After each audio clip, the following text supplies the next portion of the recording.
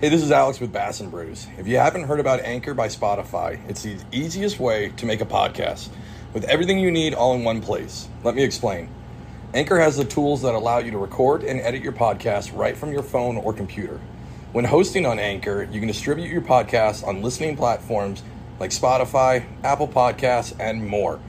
It's everything you need to make a podcast all in one place. And best of all, Anchor is totally free.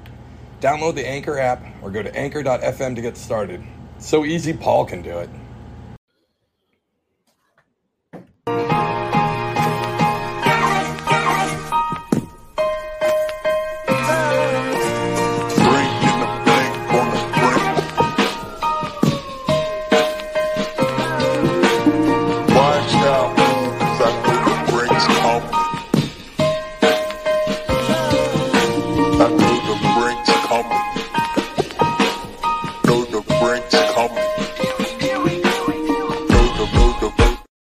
What's up, you wonderful folks? This is Alex with Swamp Rat Fishing, and today is a new episode of Bass and Brews. You know, your friendly podcast where we're not very professional, we're not really good at it, but gosh darn do we try. Tonight, we've got Paul Roberts, a.k.a. Paul Heels on Instagram. Before we get to my wonderful guest, first I want to talk about Hookset Hoodlums. Right now, at the time of this recording, they just dropped some new merch. They just dropped my personal favorite, the Hookset versus Everyone shirt. One, it's an amazing company. It's an amazing pro staff team. And by that, I mean it's more than a team. We've all become a family. Everybody fishes hard, gives each other a large amount of bullshit, and it's just amazing. So if you head over to hooksethoodlums.com, use promo code SwampRatFishing, all one word, you can get yourself a discount. Also, I want to give a shout out to Damien over at Stretching Lines Angler Gear. So Damien's running this. It's a pretty new company. He's only been out for about a year and a half, 2 years.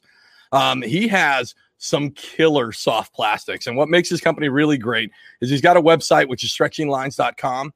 You go over there. He's got the normal, affair of colors.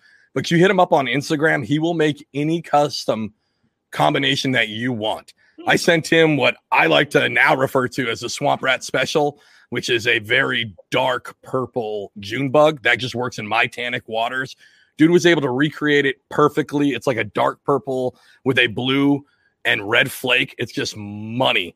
So definitely hit him up on Instagram. He's Stretching Lines Angler Gear, and you can also go to stretchinglines.com. So tonight, we've got Paul Roberts. We've decided, me and him talked, we said we need to bring in, a little Southern influence into this podcast. And because I'm a very unprofessional, shitty podcast, I forgot to introduce the beer. So tonight, we've got Cape May Brewing Company, Follow the Gull. This thing is an IPA. It says it's citrusy, tropical, and juicy at a 5.5. Let's see here. They say you should drink it with tacos, chicken, and sunshine. Cape May, you're not lying. It's delicious. It's delicious with bass fishing, basements, and bullshitting also. So,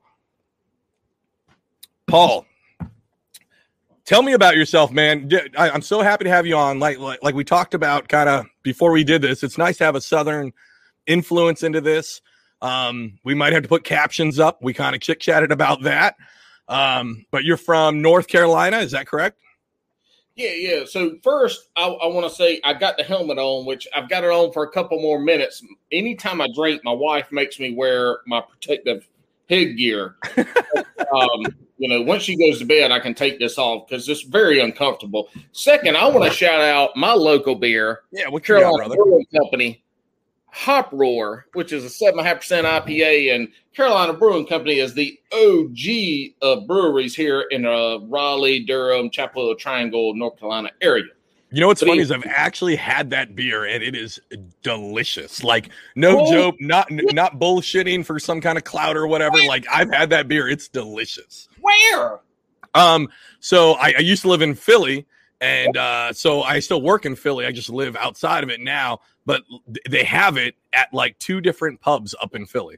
Dude, literally the brewery is a 16th of a mile from my house. Oh, that's dangerous for me. That's dangerous.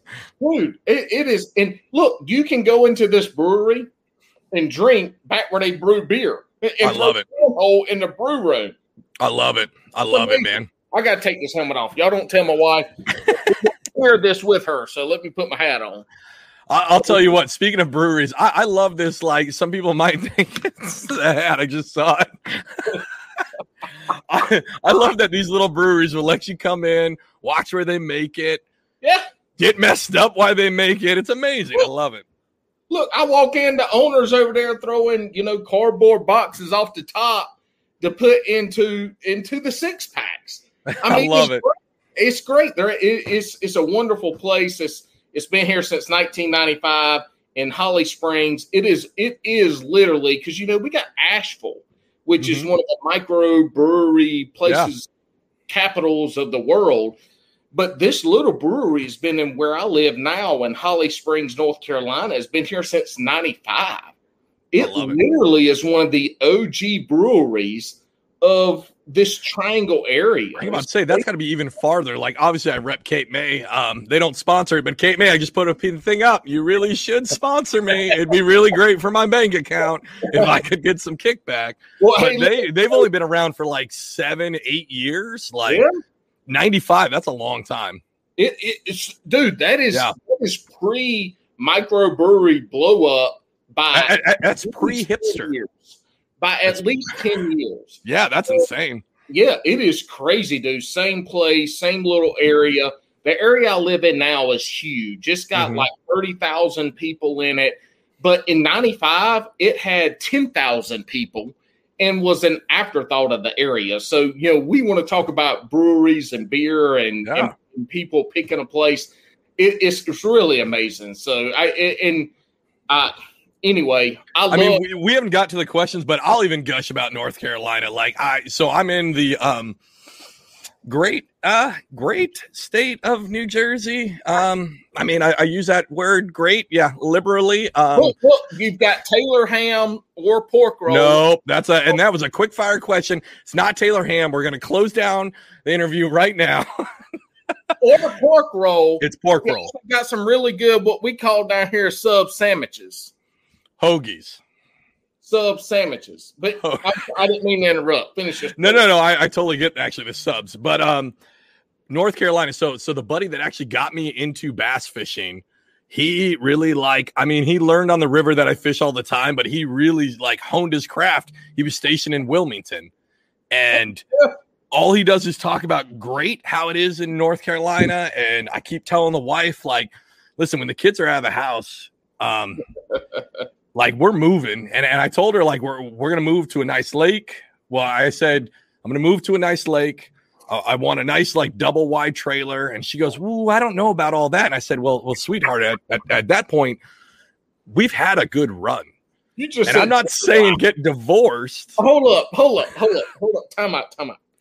And this is lost in translation part, right? Okay. In New Jersey, what's the definition of a double wide?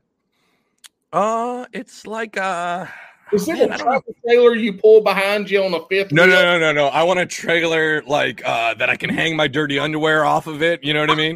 I want to go full trash. I don't want any semblance that you would ever invite me to a nice dinner. That's what I want.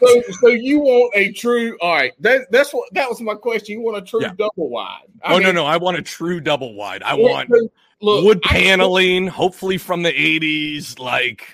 Well, not from the 80s because you're gonna get a lot of mold. But I can hook you up with a mid to late 90s double wide. I'll take it, man. It's probably got a brick foundation on it now too. That's fancy.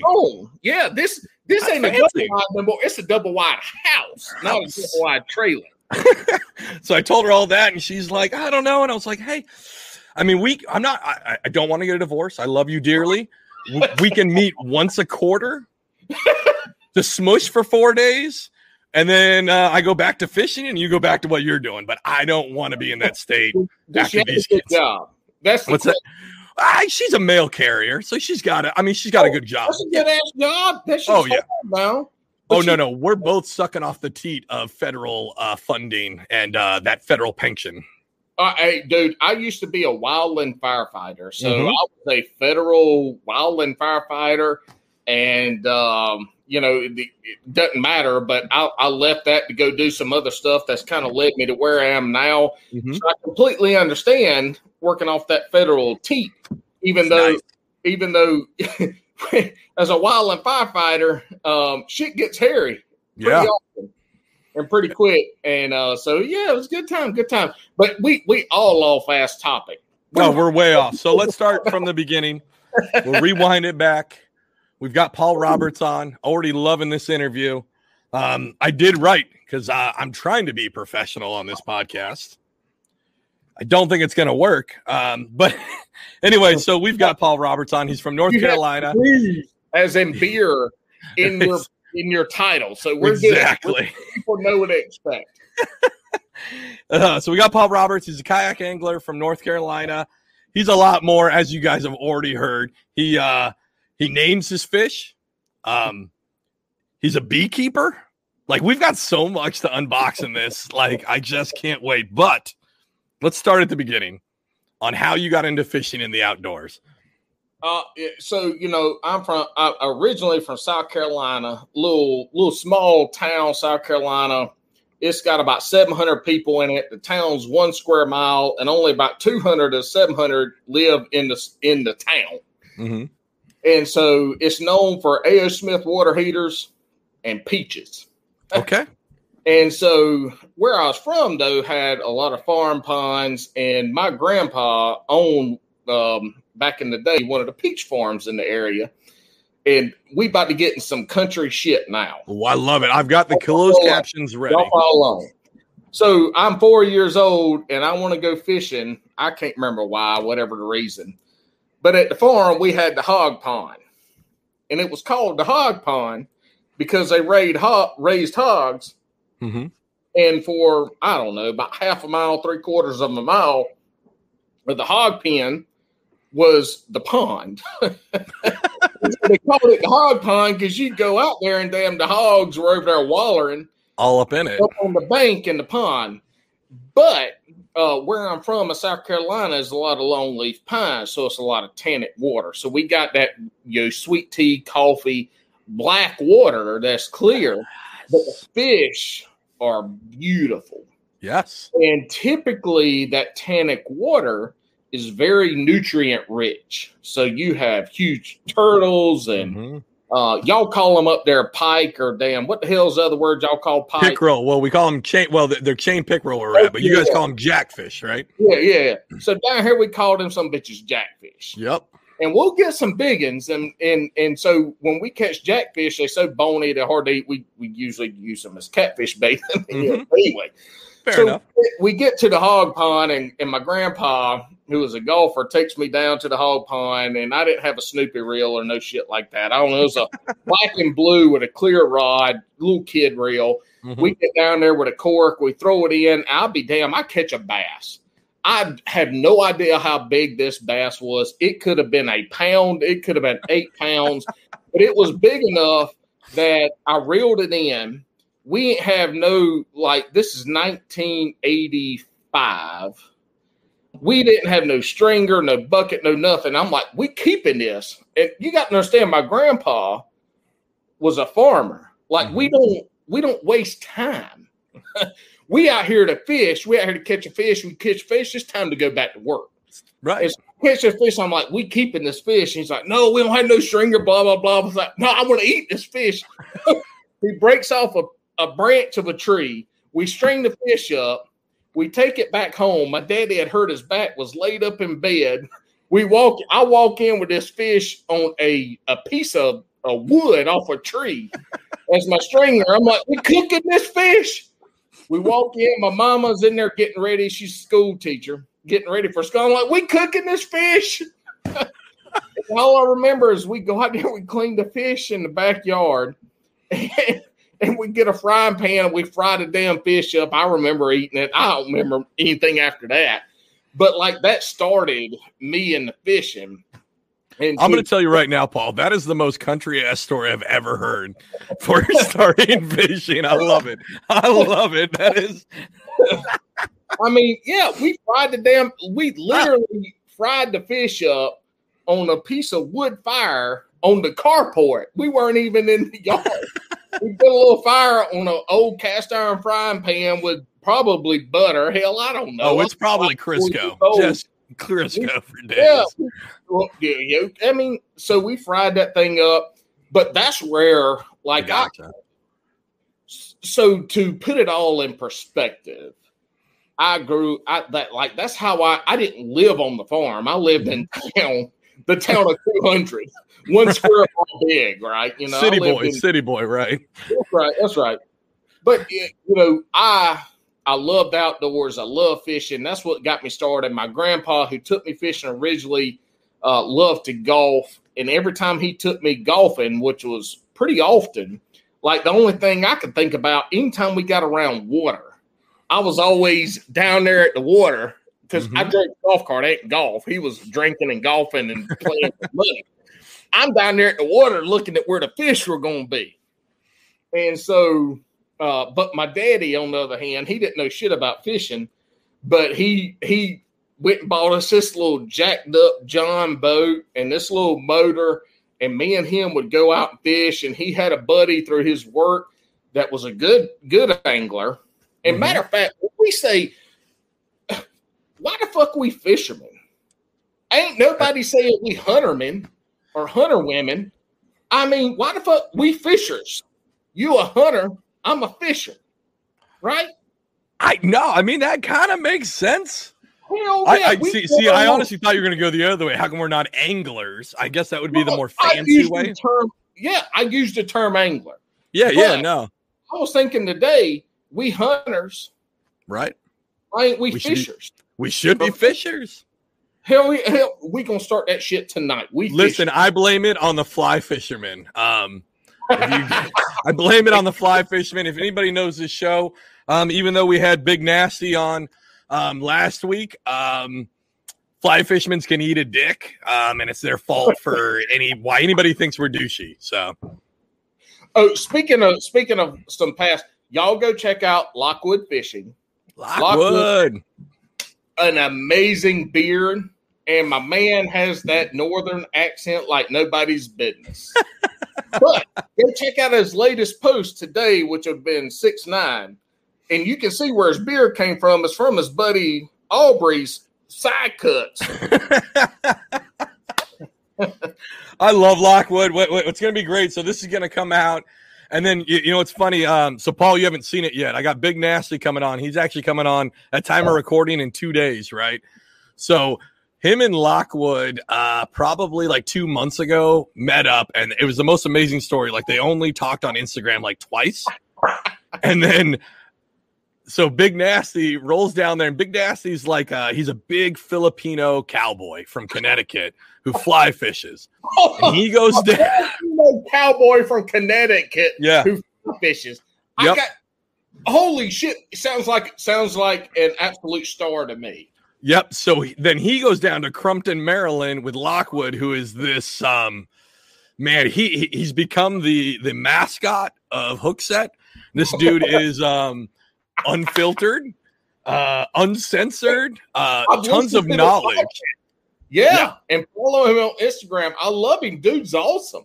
Dude's awesome, and we're trying to get him to write a book because, I mean, other podcasts talk about it, the more professional ones like Jigs and Biggs and Bobby Baloney and all those guys over there. But they talk about this Hookset Hoodlums pro staff thread or DM chat that we have on Instagram. And Lockwood likes to send us to sleep every other night with a story that usually involves cocaine, hookers, and jail time. It's insane. So they hooked up like 2-3 months ago. Of Hookset Hoodlums. Dude, Johnny Cash would blush around this man. So like 2-3 months ago, Cody went out and visited him, and they had an amazing time. He got Cody like catching big old bass on jigs, and we're talking about a fly fisherman transitioning to like a bottom finesse jig. So they're gonna do it again. So if you guys haven't watched either of those, watch those and then stay tuned because we're going to have both of them on like a special 2-hour. It's not going to be Bass and Brews. It's going to be Bass and hard liquor only. It's going to be insane. Have me on a guess for the hard liquor because, look, I can drink a 750 Evan Williams Green Label in no time, but it's a good time in no time, if that right. makes sense. No, listen, the last time I drank hard liquor on this podcast was the Wild Bill episode. Oh, and, dude, when I stumbled up from my basement, my wife looked at me and she just looked at me and went, "What the fuck is wrong with you?" Because all she could do was hear me yelling down here, just piss drunk. Like, and at one point I remember on that one going like, "You've only had 3 beers or you've only had 2 beers. I've had 3, but I didn't count the bullet bourbon I had on the side either." Like an idiot. Look, so today Wild Bill put a post on there, and if y'all look through my Instagram, you'll see transition pants tagged. And so today Wild Bill put a damn like this shit together of his kayak and him doing all this shit, and then he had swim shorts on. Yeah, now he had Crocs. I like that Crocs. Crocs with no socks. That's my hashtag. It can be 25 degrees outside. I'm wearing Crocs with no socks when I go fishing. I don't wear none of this damn wetsuit, dry suit shit. I wear the least amount of possible. Hold on. You're also in North Carolina, so you don't need the wetsuit, dry suit, any of that. Bro, 22 degrees in North Carolina is the same damn as 22 degrees where you are. 22 degrees is 22 degrees. All right. I have fished numerous times. I wear Crocs with no socks. I wear my transition pants. They pants when you need pants. Transitions. Hey-oh. And then I usually wear 3 layers of clothes. Like, I'm cold as shit, but here's the deal. This is the way I look at it. If you fall in the water, the number one thing is to get out the water and to get to land. Correct. And so you wearing all this shit and you fall in the water, it's hard to get up out the water. And then you got to take all this shit off. So, like, my big thing is when I see dudes who are like, "Hey, I'm prepped for cold water," and then they put on waders, and then they get in a kayak. So funny. Total again. Sidetrack. This is going to be the episode of Sidetracks. I'm a tangent motherfucker. I'm a tangent.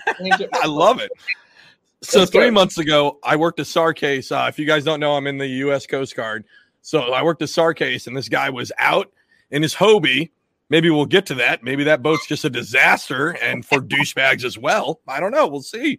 But he was out, and he went to go take a piss out of his Hobie.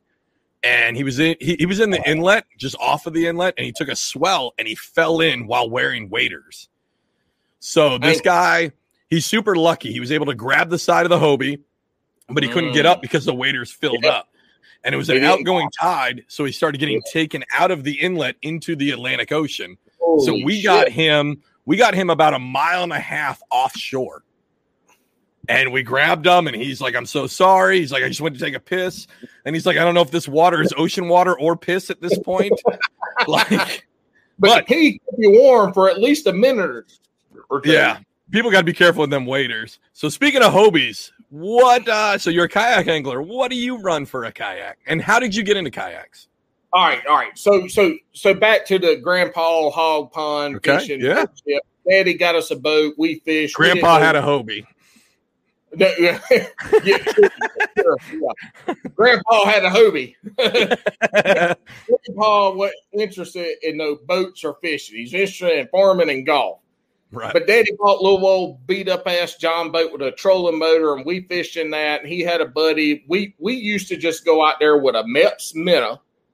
Does anybody you might know the Mepps Minnow is a spinner with the Mepps on it.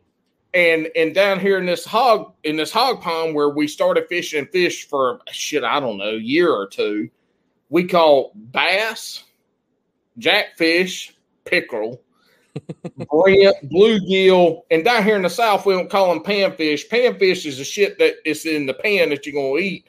We call them bluegill or they pumpkin seeds. We call them by what the hell they really are. Because down here in the South, we all about technicalities. So Said no one ever. Yeah. So we catch all this shit, and we would like, that's what we used was Mepps minnows, and every now and again we throw on a damn curly tail worm, but we would hook it through like you would, a night Wrapping it around. So run it right on through. Open hook, get caught. We didn't fish it because she'd get caught or anything. We didn't fish the bank. We fished out in the middle, which honestly, when we look back at it now, just fishing out in the middle so that we didn't get hung up was one of the best things ever. Because we were able to catch some fish because fish live in the deep and they come up to the shallow. Right. And so anyway, we did this, and my daddy ended up, he had a buddy of his he worked with that knew how to fish, and we started fishing. His name, Mr. Tommy, man. We went fishing with Mr. Tommy all over. We caught some good ass fish, and that's really where it started with me learning how to fish. Mm-hmm. From a standpoint of not just throw and retrieve. Right. And then we had some other folks here in the town that I worked in that fish in, back in the 80s and 90s, the I don't even know what the hell it is now to compare it, but it's the Redman series. Okay. So it was like the regional and local bass series that people fish to get into bass. And it was Red Man, as in Red Man tobacco, like chewing tobacco. Yeah, the chewing tobacco. Right? Yeah, it's back in the days when tobacco companies were sponsoring your little league baseball teams. Right. The Marlboro Marauders. That was actually the name of my little league team. And your coach was out smoking cigarettes on third base. Like he was a chimney. Like he was a chimney. Well, because you're from California originally, right? No, Washington State. Oh, Washington. Okay, yeah. It's basically the same thing. Damn, look, I fought fire in Kettle Falls, Washington. You know where that is? Where, I don't know. Where is it close to? What's the next biggest town? That's almost in Canada. Oh, so you're up north. Are you west or east of the north or west of the Cascades? Northwest Washington, Kettle Falls. Okay. Google it. It's 2021. We can Google it. But it was like a mile from, I was fighting wildfires a mile from Canada in Kettle Falls. And then by the end of the detail, we were in Hills Canyon, Oregon.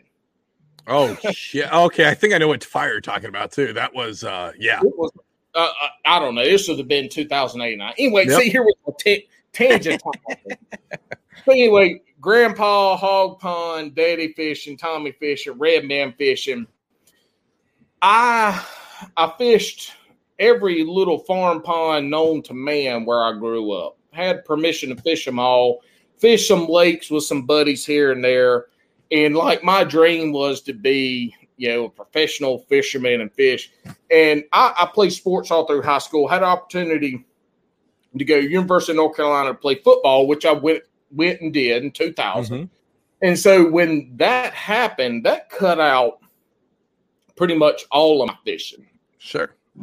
And so 2000, I think it was 5 or 6, done with football, finishing up college. It had been 2004. And I joined a local bass club as a non-boater. The only non-boater in the club, and fished with them for a couple years. And during that time, I graduated college. I was a police officer. And then I went from being a police officer to being a wildland firefighter. Okay. So all this shit took me down to, in 2008, South Carolina, back where I grew up. So I'm fishing. I got a little bass boat. I'm fishing. And then I get another job in Aiken, South Carolina, which is North Augusta, and my fishing stops. This is 2009. And pretty much fishing stops. But where we buy a house a quarter mile from the Savannah River. So we buy, it's called an Avalon 120. And it is a Walmart kayak. But it ain't a fucking Sun Dolphin bullshit. Like this is a real kayak. It ain't no 2-piece bullshit. I mean, it's a real kayak. Was it a sit-in or a sit on top? It's a sit-in. I mean, I got this bitch right you up in the look. I'll try to show you. Okay, what do we got? I got it on the ceiling, right? Yeah. 12 feet. It's 80 pounds. Like, this is a real kayak. That's a tank, yeah. Yeah. It for the river and ponds, unbelievable. And what year is this? This would have been 2015, 16. Yeah, so that's pretty that's pretty good for that time too. Like, that's not I mean, yeah.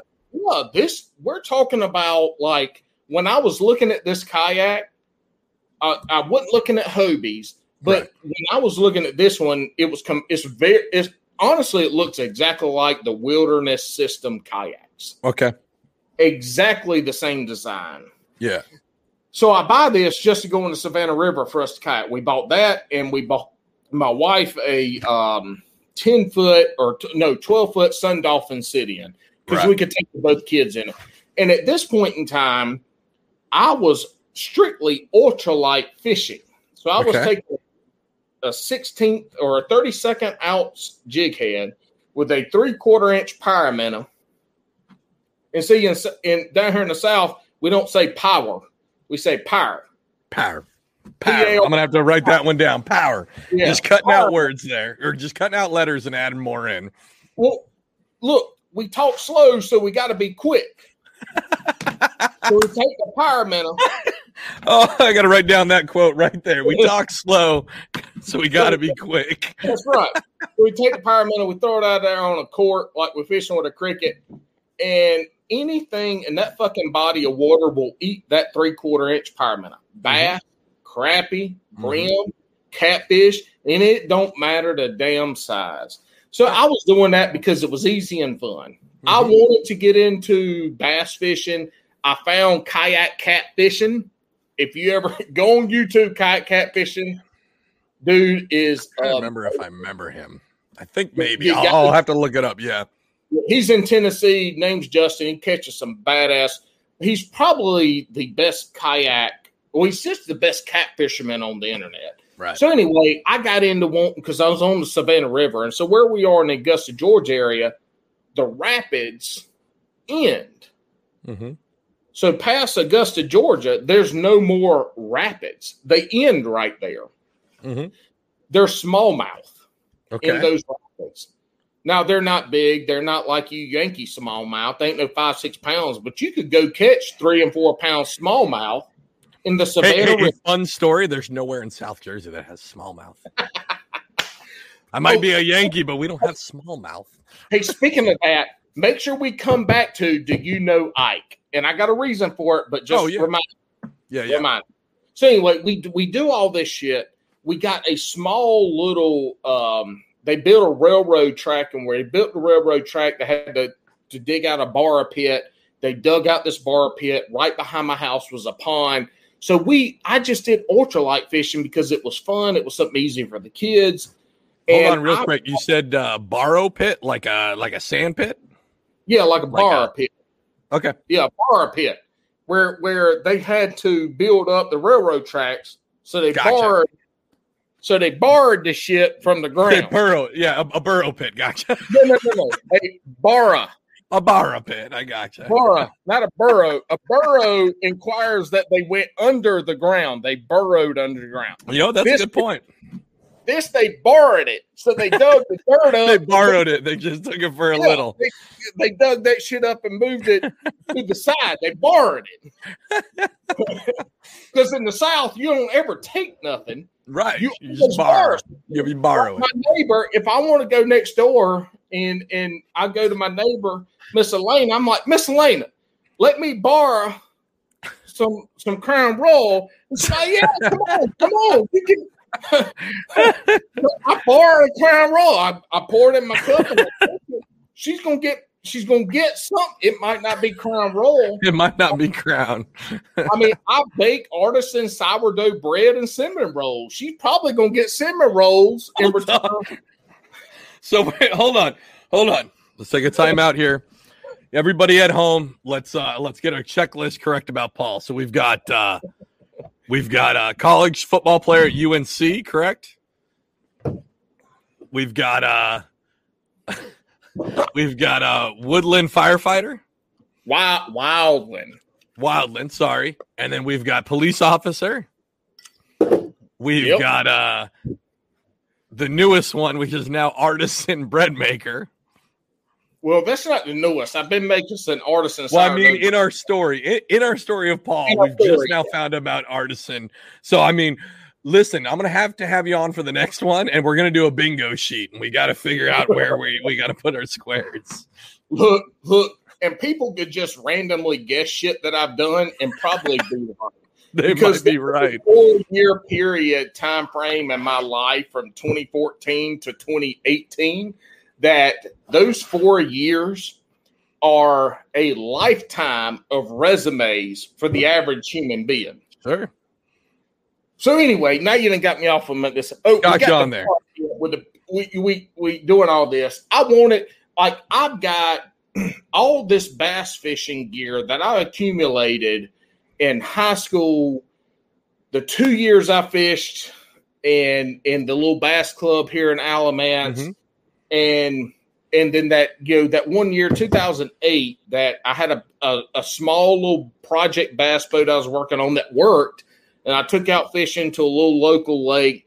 And I bought some stuff with the idea I was going to bass fish, and then that shit ended in 2009. Okay.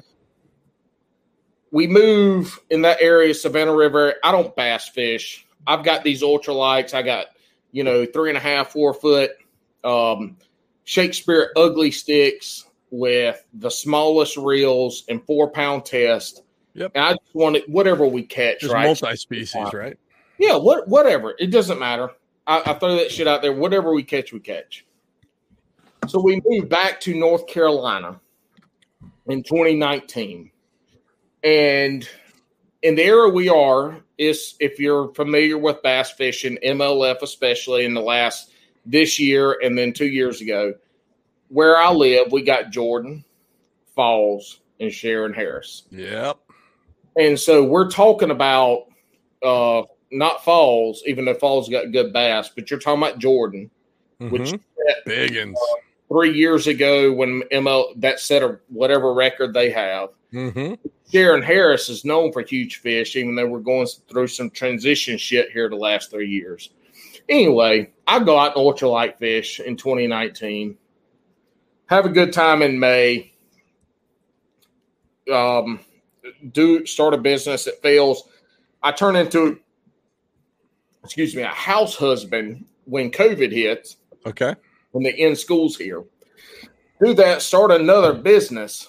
And the end of 2020, December, I go out and I take my little Avalon 120 out to Sharon Harris to bass fish some. Like I literally pull out reels from 2008 that have all monofilament, right? Been relined since then. Like I go out and I just want to start bass fishing. And then I'm looking for bass clubs that accept non-boaters and make contact with a couple people. Some don't have non-boaters. Went out fish with a guy. And then somehow, I don't even remember how at this point, I came across kayak fishing. I'm like, motherfucker, I got a kayak. Right? Right? I got a kayak. I got rod and reels. Shit. So I start looking at, I tell my wife, I'm going to start kayak fishing. Go out to Sharon Harris one day, the wind's blowing, there's a bunch of boats out on the water. I take my little Avalon across the lake when it's nice and pretty. On the way back, it's like the fucking deadliest catch. And at this point in time, I wasn't no life jacket. That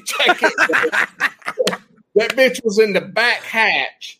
It wasn't even a hatch. It's under the back bungee cords. Right. Like halfway through the lake, I can't stand up in the kayak. It's too skinny. Right. That was the biggest problem with the kayak too. Like, I love the kayak, but every time I had to fucking piss, and I drink a lot of coffee and water, I had to paddle to the shore to go pee. Right. Do you understand how long that takes? Dude, I had a paddle kayak and I had to do the exact same thing. I had the Ascend 10T and I could kind of stand in that, but God forbid I've got the pecker out and a stiff wind comes by, I'm overboard noodling for snapper turtle at that point. Yeah. I couldn't even kneel in mine because my pecker's too small to reach over the edge. But anyway, it sucked to stand up to have to pee, and I drink a lot of coffee and water, especially in the morning. So I'm paddling across, and the kayak doesn't have a rudder, but it tracks straight like as a pond and river kayak for $500. If you want an entry kayak, go to fucking Walmart and see if they got that Avalon, because I ain't lying, that bitch is good. Now, the dry hatches ain't dry, they wet as fuck. But they're Walmart dry. Yeah, it paddles fast and straight. It's a great kayak for ponds and rivers. But you get in Sharon Harris, and that's big water, and you're in the deadliest catch, and your nose is going under waves. Like, it ain't for that shit. So anyway, I'll start telling my wife, look, you're good. I want to condense my life into family, my business, and fishing. Like not all this other shit. And so I get a Hobie 14. So you went from the $500. I mean, not the Walmart special, as I like to call it, right? That's like the 8-foot Sun Dolphin, where I see the dude with an 8-foot Sun Dolphin. He's got a black pack on the back with 12 rods, and I'm like, what dude? Maybe like you need to upgrade, right? But I mean, you had a good Walmart, and then you went to the Cadillac, like you went to the Escalade, all the way to the top. So there are ponds here locally. There are ponds a couple hours from here and in between that are heavily grass laden. And so I did my research. Yep. So this was this year, the beginning of this year when I started looking. So we're not talking about we're not talking about 2 years ago or anything like that. We're talking about pretty recently. Right. And I wanted the Hobie. When I looked at it, the stability wise, and not just the stability, but the deck width. How much deck, the storage capability in that front hatch, all that stuff. But honestly, what sold me on the Hobie and the main reason I went with it is that fin system. There's not anybody that will argue the propeller system versus the fin system in grass. Okay, there you go. Yeah. Like I'll argue it so grass, you're absolutely right. But so do you have the 360? Do you have instant reverse? I wish I've got catch a fish and go down there and try to do your shit. Yeah. I got the 180. Now, I fish in heavy grass, and I know that the Hobie's better because of the flutter kick, right? You learn there your little flutter kick. I have found that instant reverse for me makes up. So, I mean, for people who don't know, and for some reason, if you're listening to my shitty podcast and you don't kayak fish, what are you in? I'm in a Old Town Topwater 120 PDL. Okay, so a badass fucking boat. Yep, it's kind of like me personally, I think it's Hobie, and then me personally, I think it's Old Town when you count their warranty and everything else. Like I know a lot of people like the Wilderness System ones and the Jackson ones, and some crackheads like the Vibe ones. But when it comes to pedal kayaks, that's kind of where I think it's at. And I think for me with the Old Town having that instant reverse. Yep. Because if anybody's been in that kayak, when you set into a fish, one, you lose so much leverage compared to a boat. Like if you look at those guys on bass boats and shit like that, like when they set into a heavy fish, you're watching this bass boat move. And then it's even like 3 times as much when you're in that kayak, right? So me being able to set and then instantly move in reverse to one, help secure that hook set, but also to move that fish from cover so I don't spook the rest that are in there.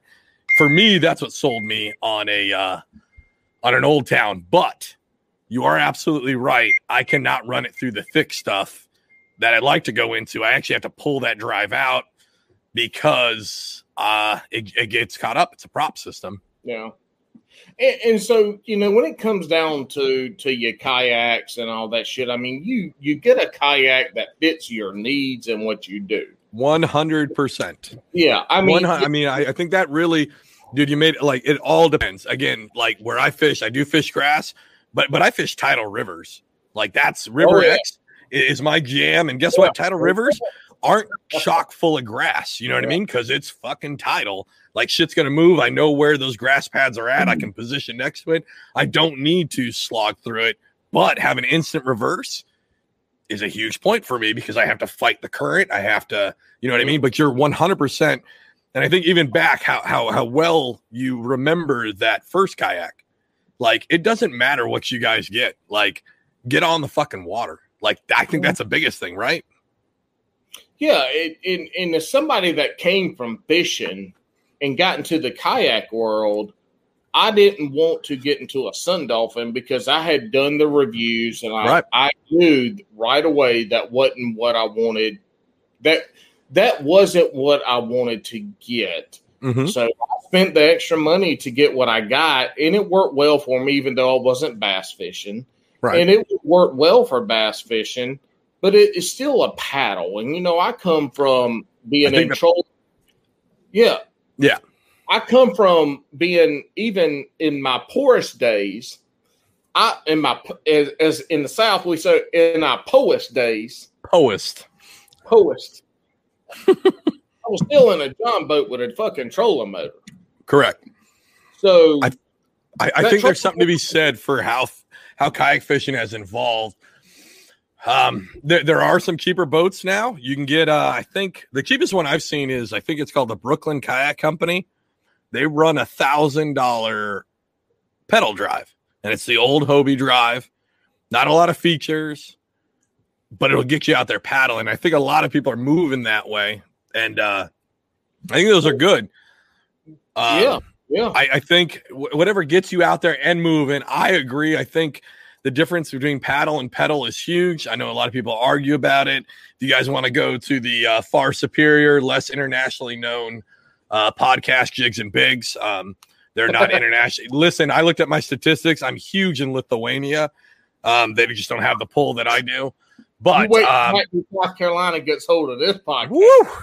But they're about ready to have a big discussion when it comes to like pedal. And I think we're going to do a whole roundtable on it because it's a huge hot topic on if it makes you a better fisherman, if it doesn't. Like I'm on the side that I think that it's a game changer. When you get pedals, you can move to spots, you can position better, you can concentrate more on fishing and less on staying in one fucking spot.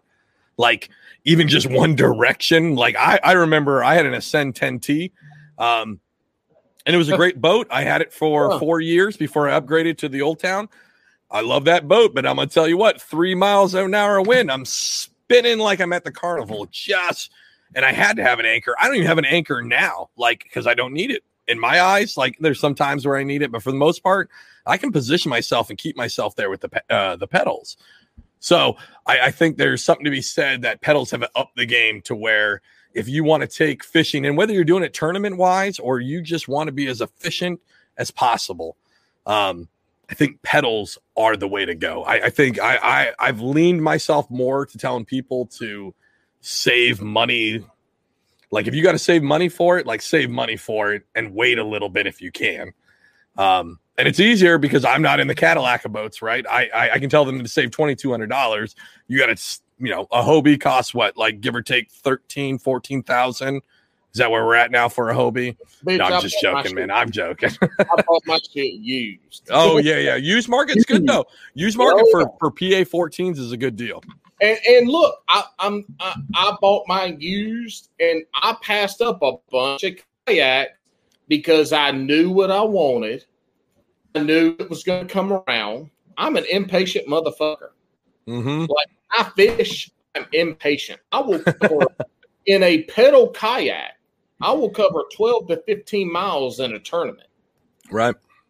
I'm impatient as fuck. But anyway, I got this, and it came up. The guy, I was on all the websites and all the YouTube, or not YouTube, but Facebook stuff. Mm-hmm. The guy came up, posted it for sale. It was a guy that had bought it to take it out to the coast of North Carolina and be able to fish. And he bought it in 2019. He took that bitch out to the coast one time from his beach house with the wheels. He rolled it out there. He got in the surf. He stayed out there like 20 minutes, got that bitch back, hauled it back. This guy's in his 60s, right? Yeah. Hauled it back. Couldn't, none of his kids or anybody wanted to go kayak with him. So he hauled that shit back over here to Mount Airy, North Carolina. And he sat on it for a year, and he finally was like, sold it. So I went and bought it. And dude, that's a deal then. That's a deal then. It had nothing. There wasn't no. There was a little bit of scratch on it from him turning it up and put the wheels on it. Yeah. Little bit of sea scratch on the bottom. Yeah. And I asked him why he sold it. He's like, well, I bought it to go fishing, blah, blah, blah. Ain't nobody want to go with me. I ain't feel safe out there. And it was a pain in the ass to haul it from the house to the beach. That's a big boat. Yeah, absolutely is a pain in the ass. Oh, motherfucker's big. And so I got it. Do you have a truck? Do you roll that thing in a truck or a trailer? Yep. I got a F-150 crew cab. It's a 5.5 foot bed. It's a PA-14. I put it in the bed, and the guy gave me, if you go to the kayak shops, they got 2x4 racks. Mm-hmm. And on the 2x4 racks, they have the little pads that the kayak sit on. Mm-hmm. So whatever, this is how little the boat was used. He had the padding that they gave him when he bought it. So, I put the padding on the front handle that goes into the back of the bed. So it's secure, because when you ratchet it down, it's secure because it's got the little padding to go up against. Right. And I haul it, no T-bar, no shit like that. Yeah, that was a big thing for me on why I didn't go with something bigger, because I have an SUV, so I have to car top mine. And the top water is still like 70, I think it's 78 pounds without the drive, like totally bone, nothing. It's 78 pounds. So. And you got the 10 or the 12? I had the 12. Oh shit. So that's lighter than I thought it would be. I thought 12 would be up closer to 100. Yeah. No. Once you get up, that's going to be your Predator series for Old Town. Now it's called the Big Water. Yeah. Those ones get up to 100. So the top water is supposed to be lighter. Yeah, so the Predators are the same weight as the Hobie. Absolutely. They are a direct competitor. They're only like $500 less. Like, that's Old Town's direct competition with the Hobie is the PA-14 to the Predator. Now, Big Water, well, they get up to 14 foot too. So there's a Big Water 14. Yeah. So, but I bought the Hobie. So what it came down to me, and I researched all these a lot, for spending that money, it came down to the fin system. Right. Because I like the farm ponds that I would be fishing are in the grass. I like shallow water fishing, all of that stuff. So it fit what I wanted. And it is more efficient. That drive system is more efficient. And coming from where I come from as a person and as an athlete, like when I paddled with a paddle, buddies would go fishing with me. I would take buddies because when we put in the Savannah River, we would paddle up to the rapids. Right. And it wasn't a bad paddle till you got to the rapids, and then it was rapids. And now you could get in some places, you could walk it up. It was a lot of work, but typically you'd want to go in the water that was deep enough to paddle. More efficient. I would have people go with me on that shit. Like, I called it at the time that I was making these posts on Instagram back in 2018 or whenever it was. I called it paddle like hell. Hashtag paddle like hell. I like it. And so I would get up there and paddle, and the buddies that would go with me would be fucking half a mile down the fucking river. And I would paddle back to them and then paddle back up. And, so it's the same thing with the Hobie. There's a buddy of mine, I say a buddy, he's a guy that fishes here locally in North Carolina, Justin Faircloth. He's actually fishing down in in Possum Kingdom now. I'm about to say I think I just saw his name. Yeah. He's like top 30, right now. Yeah. At one point this morning, he was at like 60 something inches and in first place earlier this morning. That. Wow, I saw that. Faircloth's a very he's a big name. He's a good angler. He's from this area, good angler. So I haven't been competitively kayak fishing until this year. Mm-hmm. And we were lucky here in this North Carolina. We got 2 different leagues, clubs, whatever you want to call them.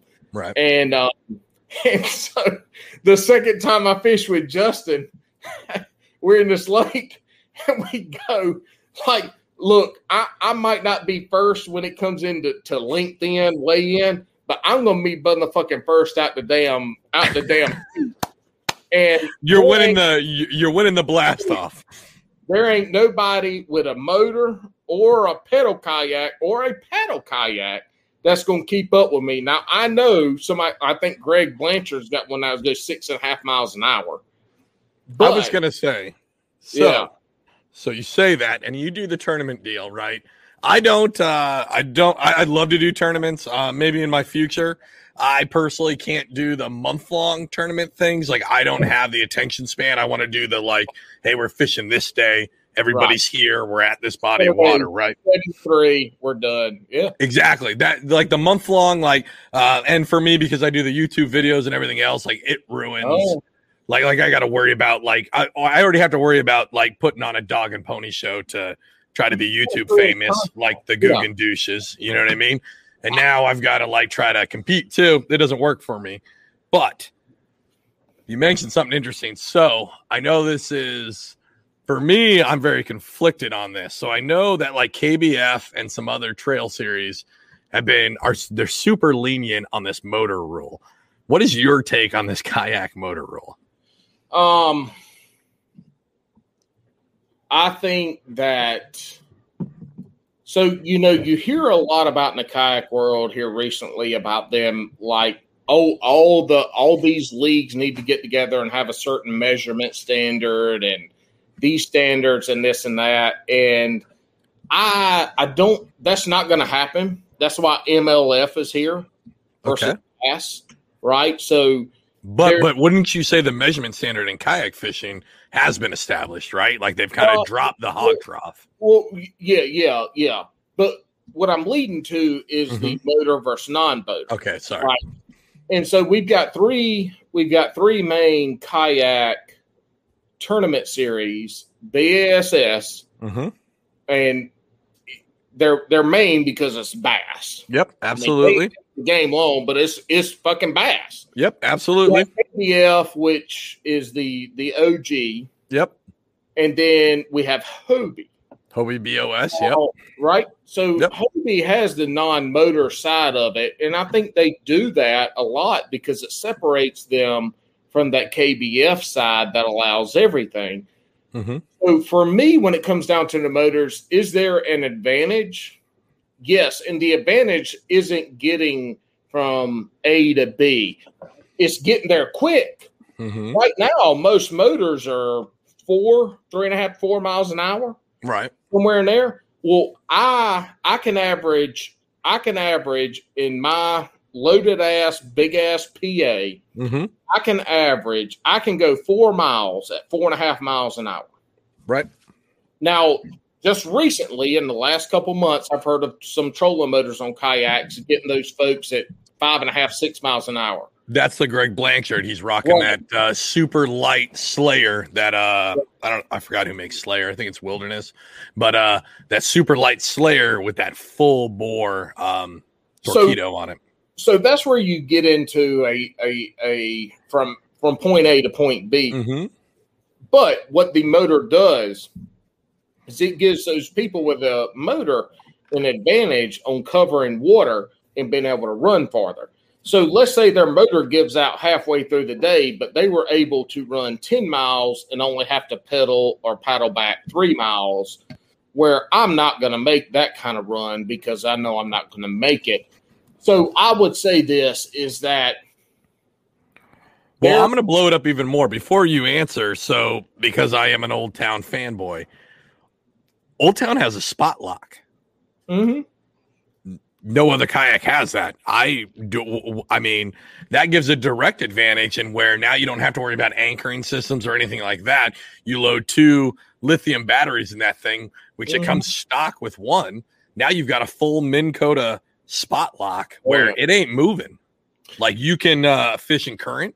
You can sit offshore and fish in one spot, because I feel like like the spot lock, I feel like in engines or motors in general open up deep offshore cranking, which is something that not a lot of people do in a kayak, because just that general movement is going to move you off the spot, right? Like you deep cranking at 20 feet or whatever is going to move you off the spot. But competitively, if you've got spot lock, I feel like that is a game changer. It does. And again, that's where I think that the kayak world comes into it, and at some point evolves into a 2. When we think about major, right now we got 3 major trails. Right, it's go into 2, and this is. And so one's going to have motors, one's is not. Right, pedal and paddle in one, and motors in the other one. Manual mobility versus motor.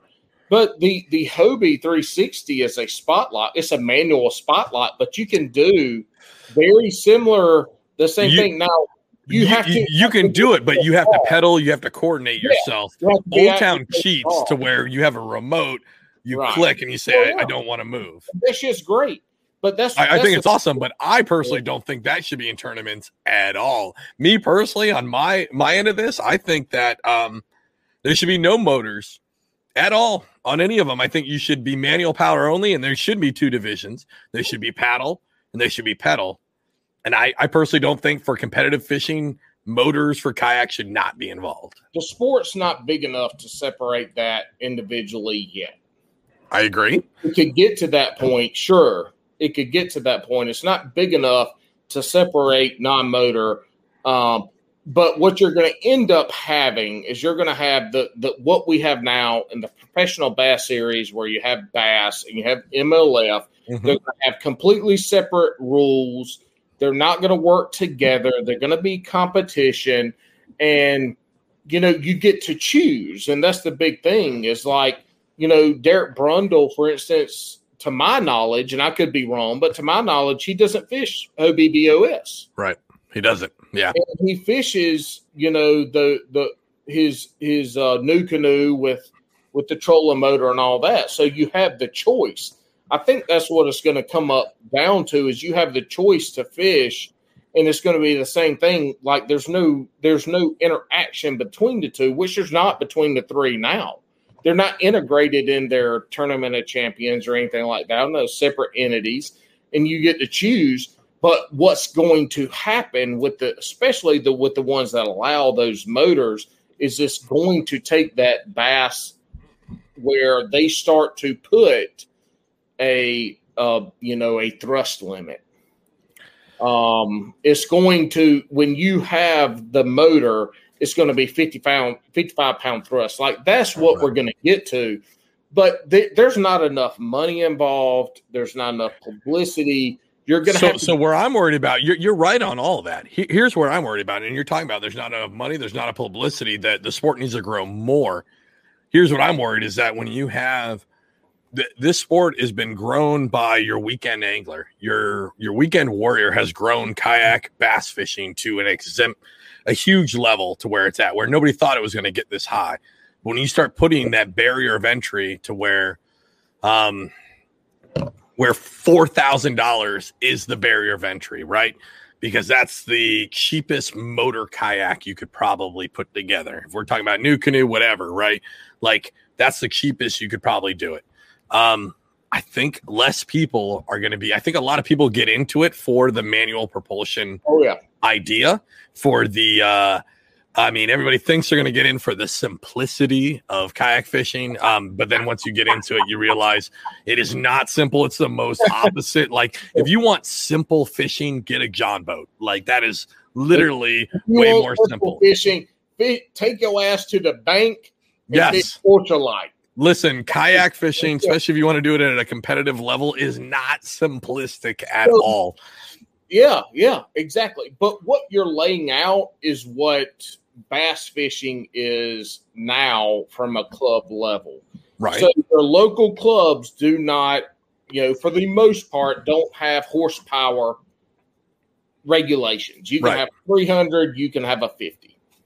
And so that's what you get is what you get. Yeah, but there's a big difference between a horsepower, no horsepower regulation and a John Boat series, right? Or your local bass club, right? There's a big difference between that and a new canoe strapped with a 15 horsepower engine or whatever they use, right? A Torpedo, whatever they use, and the paddle kayak that you started out with, right? There's a big difference between those two. There is, but you can still, if you allow motors and somebody has a 300 horsepower motor on a damn Bumblebee, and then the Jimmy Jack over here has a 40 horsepower on a flat bottom John Boat, they can fish the same tournament. I mean, but there's a competitive. Listen, I think we need to have you in when Biggs and Jigs has this conversation as well, because I feel like there's a distinct disadvantage between somebody with a pedal or paddle to somebody with a motor. I think there's a huge disadvantage. But this is what we're talking about, though, is that bass and MLF, how many people were competing in those tournaments? Sure, a lot. Right. Well, right. How many people are competing in the local tournaments that have a 300 horsepower, and then the same guy next to him is competing with a 40 horsepower on a flat bottom John Boat? Sure. So what we get, we're not in the kayak world. We don't have that discrepancy between the quote unquote elites, right, and our local fishermen. I mean, they're all open series basically, right? Like exactly. But exactly. I think because it's such a grassroots community, yes, that when you start showing that you can't compete unless you're up here, equipment wise. Yep. While the only way it's going to grow is if everybody down here competes. Like you're not going to grow unless everybody, the 30 to 40-year-old old dudes jump in their bullshit kayaks and get out there. That's what is actually going to grow the sport, not a dude in a new canoe with a full-on Minn Kota, or not a new canoe. I don't mean to shit on them. I mean, I think they're shitty boats, but they can suck it. Good thing I'm not sponsored by anybody. Like even the Old Town. I love Old Town. I'm not sponsored by them either. I love Old Town, but some dude straps into an Old Town. It's almost a $5,000 boat with a spot lock. That's way different than even another Old Town boat that only paddles. There's that. It just throws me the wrong way. Yeah. But we have a path to follow, or not to follow, but to look at with bass fishing. No, but we don't want to follow that path. No, we don't want to follow that path because how much does it cost to be a professional bass fisherman? Fishing is a grassroots thing that evolved into what it is now. Right, but if we keep going where we're going, we're going to turn into how BASS is now, where you have to be a multimillionaire to even get into the game. Well, that's where it's going to go. Because if you won't, so this is the thing. Everybody wants the sport to grow. Right. But when you want it to grow, and when you get, like, everybody is so excited about this first ever Bassmaster Kayak Championship Series, right? Yep. But when you get into that, when you get to where you're fishing for $50, $70, $100,000, the fucking average Joe Blow with the Avalon 120 and a paddle is not going to compete. He ain't. Not only is he not going to be able to compete, he ain't going to pay to go compete. Right. So that's what we're going to get. The kayak, if the sport, and it is, and it will, continues to grow, you're going to have an elite series. You're going to have, the opens are going to be no more. Right. You're going to have the elite series. You're going to have to qualify to be a part of this. It's going to be $1,000, $1,200. But that's the thing is people want to fish for that kind of money. They want the kayak world to be a $50,000-$100,000. I get that. No, I get that. I get the prize, the entry fees. I get. I see those escalating. What I don't get and what I don't want to happen to kayak fishing, and I don't even tournament fish. I don't even know why I'm so invested, but I don't want it. What I don't want it to get to where you have to have now to compete. God, what's his name? I forgot his name. Yeah. But I don't want for you to be able to compete to bass fish to turn into what it is right now with bass and MLF, where you have to have 100+ K to get in because of the boat.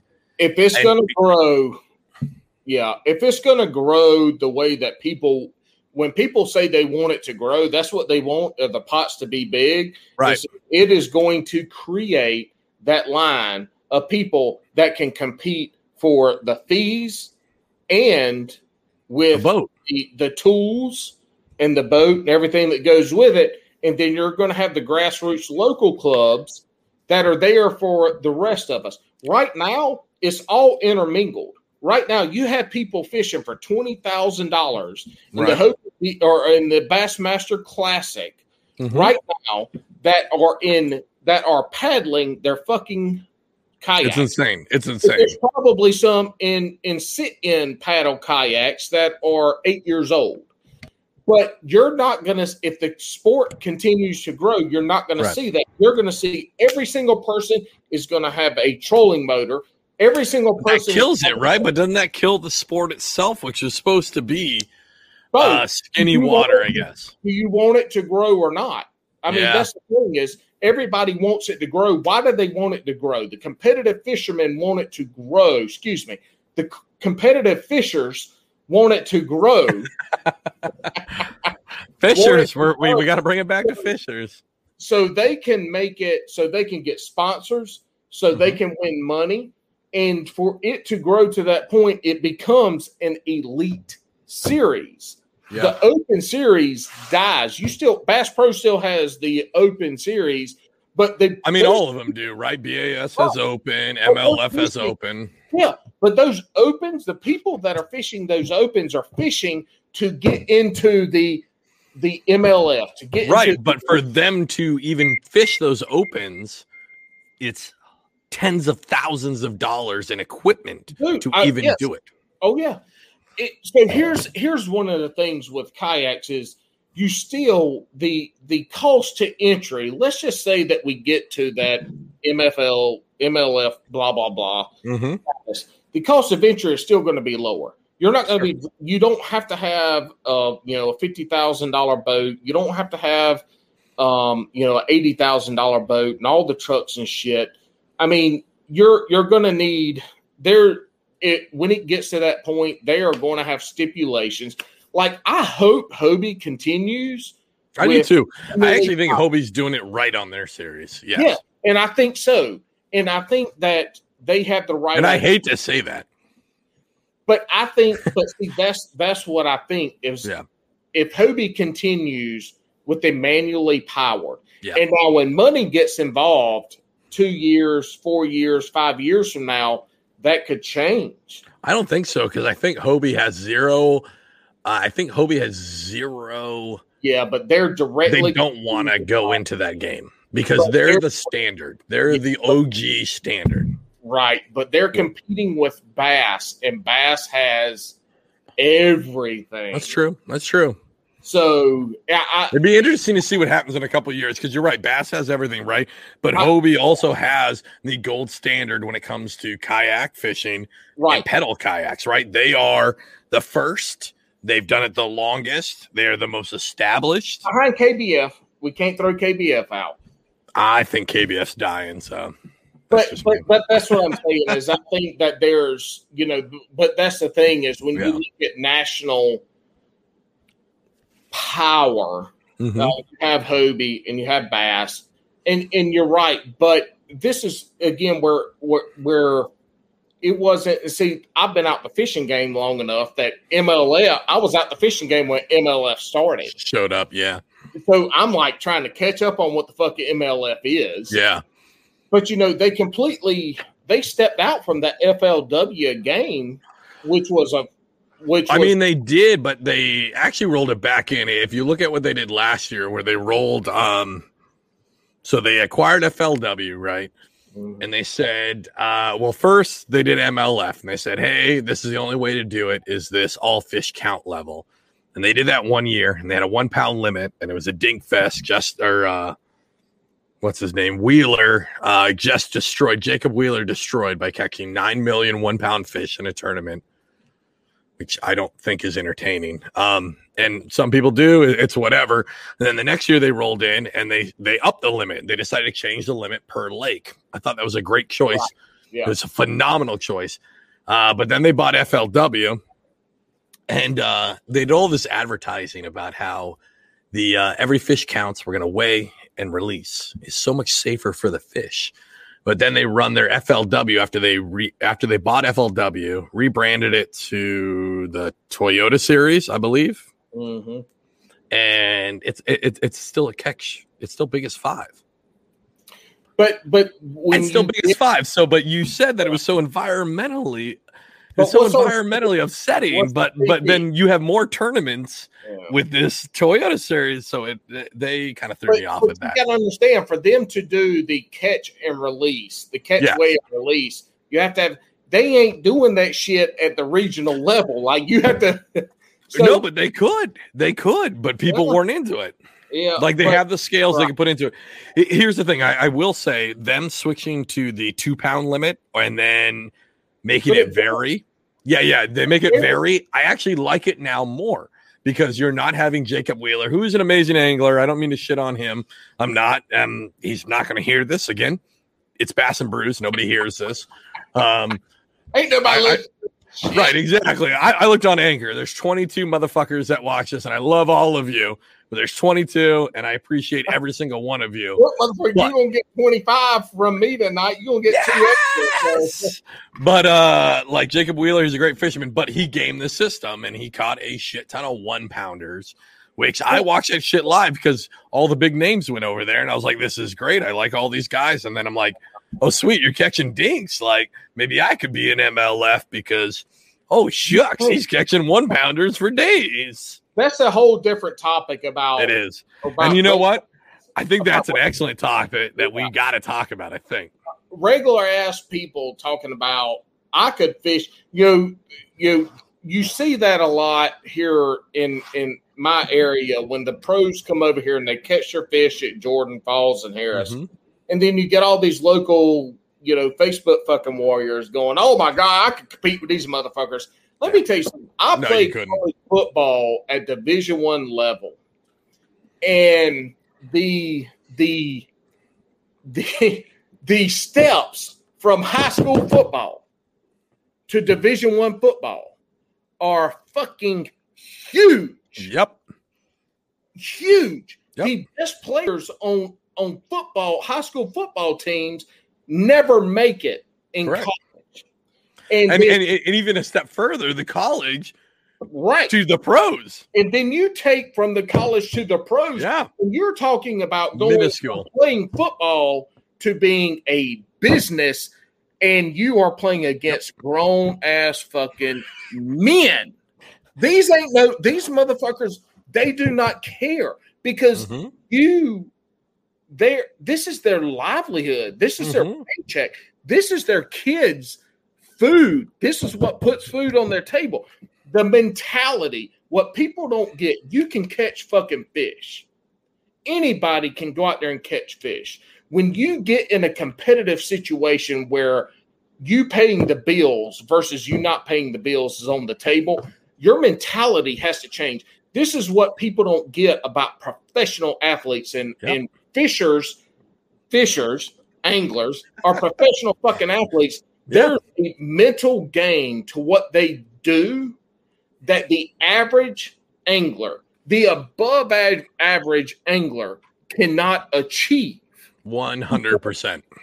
It has nothing to do with your casting ability. It has nothing to do with you. No, it's all a mental game. Making the right decision at the right time under high stress. Go watch fucking Jacob Wheeler. He posts enough videos that Watch how he fishes. Watch he's good. How he is focused. Watch what he does. Watch how, and we don't even get to see the little things that he does. We don't see the shit that he has prepared, his plan.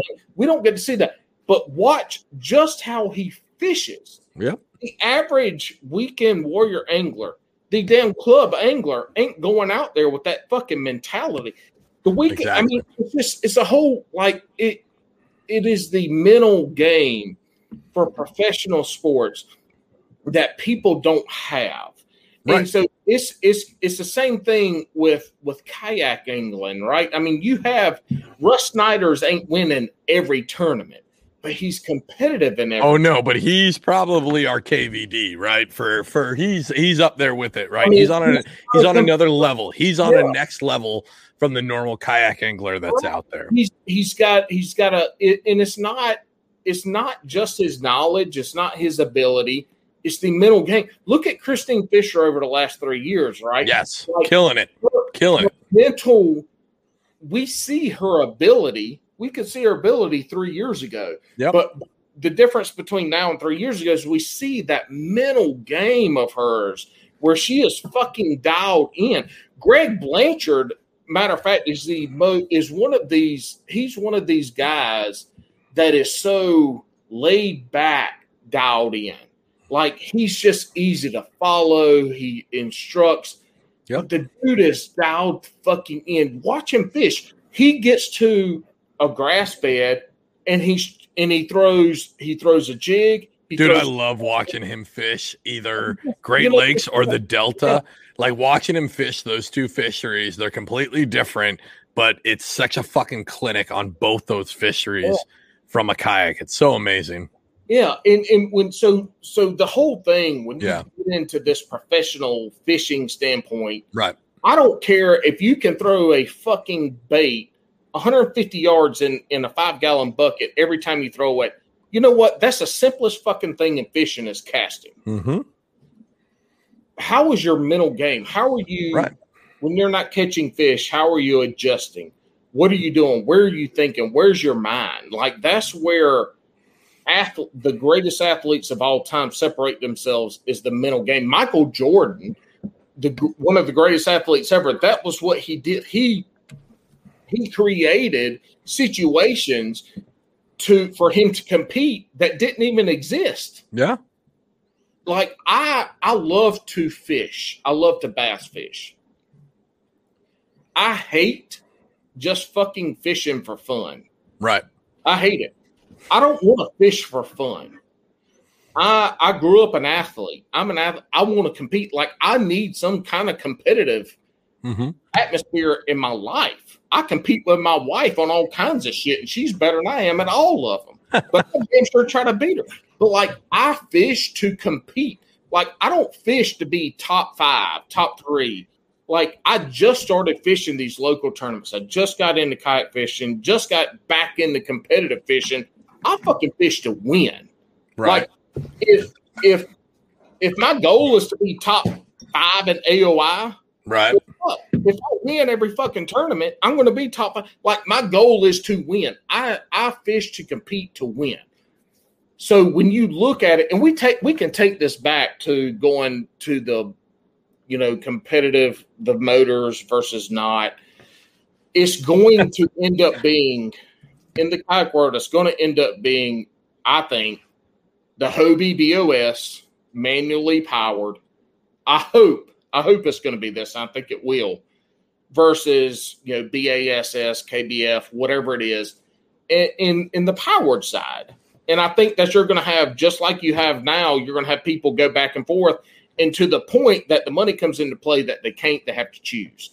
And then we're going to have that push and pull of what fits people's, like, some people fish MLF way better because they're better at catching a lot of fish versus 5 pounds. That's why I think you're totally right on that. Yeah. I think you're right on that split. I think Hobie's going to take that manual, and I do think BASS is going to take that. And as much as I like them, but I think Old Town's, and if you look, Old Town's more sponsored with them more than the other series. I think that's going to be the split that's going to happen.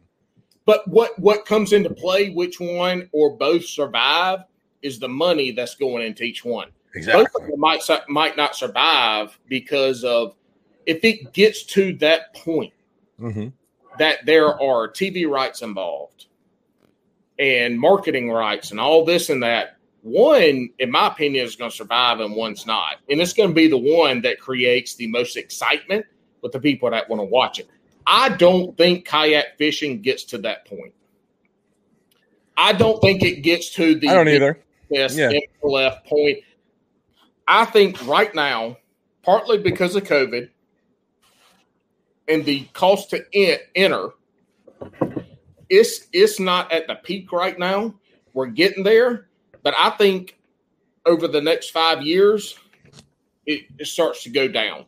I think you're going to see clubs go down from these big clubs go down from 120 anglers and 70 anglers. They're going to go to 70 and 30 again. I think in the next 5 years, you're going to see these local clubs. Jesus, go online right now and look at some of the kayaks for sale. It's a huge supply and demand problem right now. Right. People are selling kayaks left and right. So I think that in the next 5 years, we're going to get down to the levels we were 2 years ago. It'll even out. You're going to have a professional series that pays money strictly because of sponsorship. Not the TV, not radio, not social media, strictly because of sponsorship opportunities. You're going to have Berkeley sponsoring Russ. You're going to have elite series with 20 or 30 people. It's going to be there. But where we are right now, I think, is the apex. Okay. I can see that. From the local side. Right. I think that's going to. I think we're at the apex and it's going to go down, and we're going to be like pretty much what BASS was in the 90s. You're going to have a strong local feeder system that kicks out some good anglers. Right. Go into up to the elites, and I think that's actually where it needs to be. I think that's where it needs to be. Yeah, it's saturated right now. I mean, it's super saturated. You have people. You said you've been fishing, 6 years now, I think you said? Bass fishing since 2016. So actually only 5 years. Close enough. Yeah. Almost 7 years. 5 years. Yep. Right. So then you've got folks, the guy, I'm having a brain fart, and the guy you had on your first ever episode. Ramon Outdoors. Big props to Ramon. him. Yeah. Ramon. He just started. Right? So you have these people. Yep. That just started fishing a year ago, entering in kayak tournaments. They're not elite level. That's not what the market's built for. Yeah, it could be, but do they fish more than a season or two? Probably not. Probably not. You're right. Yeah, most people quit out. But you have these bass boat guys, Jody Queen, Corey Dreyer, who's back in a bass boat. Yeah, some of these others disappointing that come into the kayak world who are fucking sticks, right? These motherfuckers know how to fish. Yep. Now they're fishing against this motherfucker that started last week. You're right. It definitely skews the market or the competition on it. Right. So I think you end up the cost of entry is a way to get a lot of people involved so that a few people can take their money. Yeah. And that shit's going to even out. We can see that now. We see so many kayaks for sale right now. Kayaks that are a year old right now for sale that people paid $6,000 for that are selling for $4,000. Right. So there's an apex that's coming down.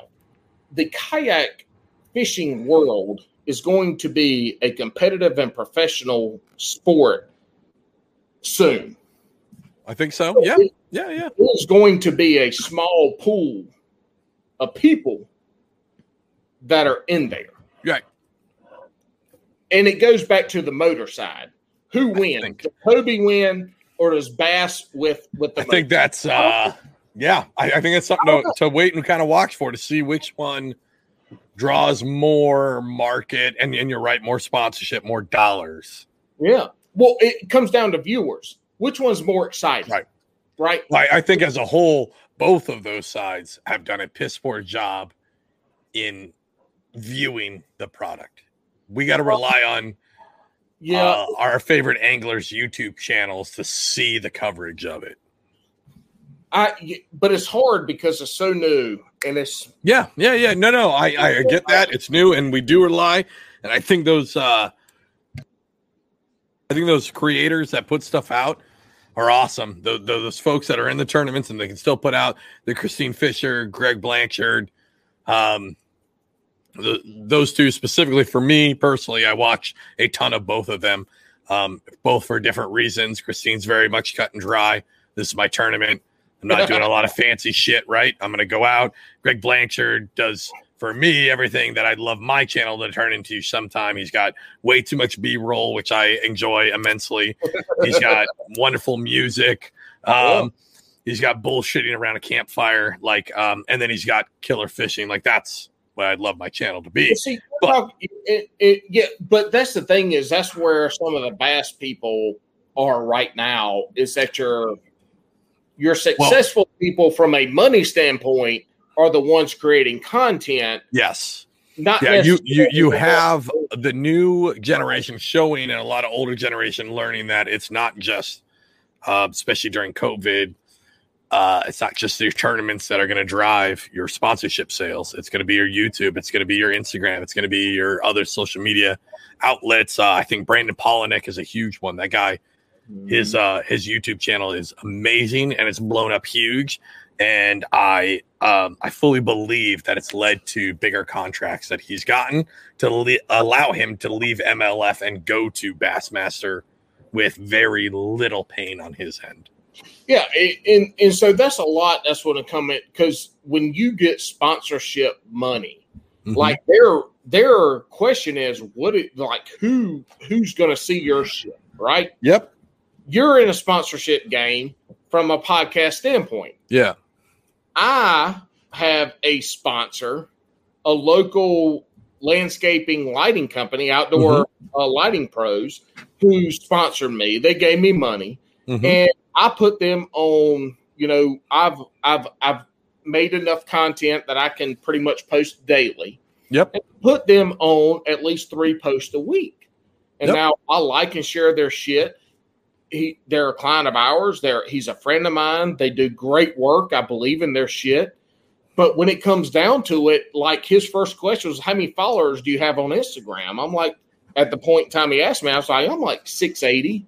Yeah. He goes, oh shit, that's a lot. To him, that was a lot. I'm like, oh, sweet. Hell yeah, I got 680. Well, now I'm almost, I don't know what the fuck I'm at, like 760 or something. Right. And I told him, I was like, look, dude, I've had a couple of people reach out to me for your contact information from my posts. Yep. I've had people ask me. But, in that time since he sponsored me, I've grown, my channel's grown by almost 100 people. And so, but what that leads to is when you have a Christine Fisher that's got how many over 1,000, yep. That is what people want to give you money for, because the whole purpose for giving you money is to sell their shit. Yes. That's it. They give you money 100%. to sell shit. Yep. Like Hookset Hoodlum. Yep. I would love to be a part of that.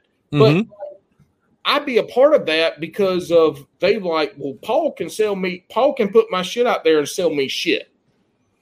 And so that's what it comes down to. I mean, well, I will say, I'm going to argue with you. Okay, and it's going to sound super cheesy because I'm wearing the shirt. I am a member. That is not what they're actually about. That's what makes them great. Yeah. So if you look at the dudes that are on pro staff, like you've got dudes that are anywhere from like 200 followers to up to 5,000. Like it's a huge range. It's a movement. All right. So I've got to play headmaster here, and we got to do a timeout. And by timeout, I mean we're gonna have to do another episode, man. We're at an hour and a half. Like, to keep these at a certain length, dude. We're gonna have to do this again. I didn't even get to any of my questions. Let's keep going. We can break that shit up. I can't, brother. I got shit to do today too. So Today, we on that same East Coast time frame, which is awesome. Your day is fucking over. no, we're gonna have to schedule another time, Paul. It's been great having you on, but you're not gonna get off without some rapid fire. Are you ready? I've been practicing. All right. First one's gonna be instant pass or fail because we've covered it earlier. Is it pork roll or is it Taylor ham? I call it pork roll. There you go. That's the right answer. But all right, I will use Taylor ham because some people don't fucking understand pork roll. Listen, they don't matter. Is it Krispy Kreme? What's better, Krispy Kreme or Dunkin'? Oh my God, fucking Dunkin' Donuts can suck my sweaty balls. It is deep fried, motherfucker. How do you take deep fried over baked? Nobody in the right fucking mind takes deep fried over baked. And sir, do you know where Krispy Kreme is from? North Carolina. I got some more for you here. Let's see if you get them. Are you fishing shallow or are you fishing deep? Both. Depending on the season. So let's take summertime, for instance. Right now, I'm throwing a regular to a super fluke in the mornings until that sun comes over the trees. And then I'm taking my ass down to 15 to 40 feet. Gotcha. Which sucks. It sucks. It sucks in a kayak. Coke versus Pepsi. Oh, my motherfucking Pepsi Cola. It ain't Pepsi. It's Pepsi Cola. When you grow up with a grandpa from South Carolina, it ain't Pepsi. It's Pepsi Cola. You order Pepsi Cola. Where's Pepsi from? Do you know? North Carolina. It's from North Carolina. I put two in there. Before we go any farther, real quick, what the fuck is up with a North Carolina style hot dog? Do you know what this is? So I Googled today because I'm a professional. Slaw and hot dog. What? It's slaw, chili, and onion and a hot dog? Yeah. But look. Dude, real quick, even before we get to the last question, you're going to make Sandwich Saturday with some bullshit fucking Carolina-style hot dog. Stop with the sandwiches now because I got my fucking sandwich answer. Oh, I got you on that one. All right. Hold on with the hot dog because you asked about the fucking hot dog. Look, in the South, when you order hot dog on your chili, there bet not be no fucking beans in that chili. I saw that. What the fuck? Yes. Look, here's what. This is why you lost. You didn't have any beans on your chili. Look, y'all stole all them motherfucking beans. Get them shits up there so y'all can have. Here's the thing: in the South, when you ask, "I want a bowl of chili," you're gonna get beans, meat, and some shit in a bowl to eat. When you order a hot dog and you say, "I want chili," this same restaurant could have chili with beans that you get in a bowl. But when you order a hot dog with chili on it, they got a whole nother chili that ain't got beans in. I saw it. It looks like weird ketchup-based meat sauce. It looks fucking disgusting. And you guys should be ashamed of yourself. Chili without the bean. Who the fuck wants a bean with their hot dog? Who the fucks want chili on their hot dog? Well, if you have it without beans, anybody with any sense. No, I'm calling bullshit on your whole fucking slaw, onion, and chili. I'm calling bullshit on all of it. Moving on. Barbecue or grilling? I'm a barbecue connoisseur. I can cook you your hot dogs, your hamburgers, your pulled pork, your brisket. You come on down here now. Bring your children, bring your wife. Y'all come on down. We'll do a live podcast in the garage over here. I love it. A little teeny thing. We'll do that shit and we'll cook. So go ahead. Barbecue versus grilling. Oh my God. I think this is one of the main reasons we almost started talking. Because I was like, oh shit, there is a difference. Which one's better? If you invite me to a fucking barbecue, I'm showing up expecting beef and pork on a fucking grill. No, you mean beef hamburger and a pork hot dog, right? No, not even remotely fucking close.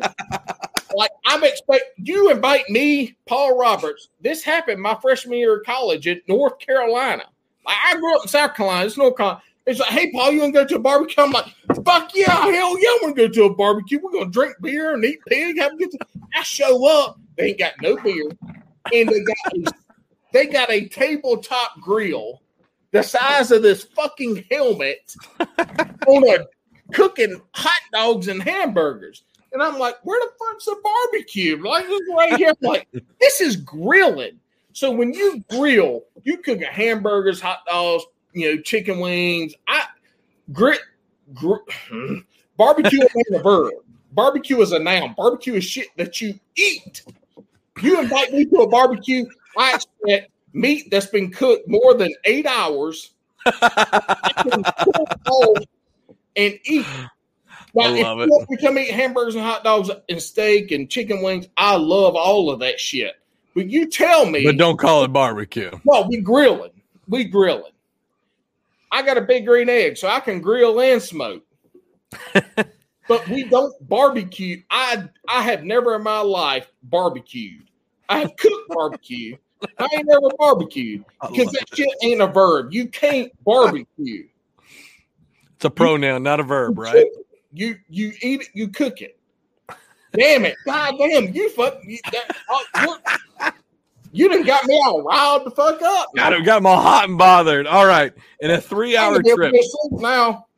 In a 3-hour trip, 1 7-pounder or 5 2-pounders? Fucking 7-pounder all day long because fuck 2-pounders. I can catch them bitches all day long. Love it. And the second to most important question ever, Guggen Squad versus Hookset. Well, Hookset, because I love you guys. I'm about to say you better fucking answer right. Yeah, you ain't asked me about my damn sandwich. About my sandwich meat. Oh, no. I said the second most important question. Okay. First most important. The only reason we're huge in Lithuania is because let me hear your top 3 sandwich proteins. Let's hear it. Because if you guys are listening and you don't follow me on Instagram, you should fucking follow me because on Saturdays, I've just started Sandwich Saturdays. We started off with a doozy with liverwurst. It was fucking disgusting. And I almost threw up into my mouth. But I'm going to be eating. It was fucking gross. It was gross. Did you fry it or did you eat it cold? It was cold because he told me to eat it cold with mayonnaise and cheese. 2 pieces of liverwurst with mayonnaise and cheese on a bun. It was fucking gross. Anybody that tells you to eat organ meat. Cold, this was the Filipino cowboy who fly fishes. He said eat cold fucking liver meat, and I ate it. He's fucking with you. Look, I grew up in the South, Bo. We ate lungs, liver, heart. Dude, everybody up here said, no, that's how we eat it. Maybe you should have added onions. No, go fuck yourself. It was cat food on a fucking bun. This is the most swearing I've done all episode, and I'm really mad. But I recorded the whole thing where I almost vomited in my mouth. It was fucking disgusting. I showed it to my wife. She was like, what are you doing, you degenerate? But look, top 3. Top 3. In the South, we ain't stupid. Organ meat sucks. Don't eat it. Don't eat it. You eat that shit fried in a pan with some fucking loaf bread. No, you just don't fucking eat it. It's real simple. It's delicious. I will eat liver. Oh, you just said it sucks. No, fuck off. You just said it sucks. Ask me listen, if you got to put lipstick on a pig, you shouldn't fuck that pig. All right? I have eaten everything on a pig from the tutor to the pooter. To the tutor to the pooter. All right, brother. What's your top 3 sandwich proteins? I hope it's tutor and pooter because I'm going to have to eat it. You know what the tutor is?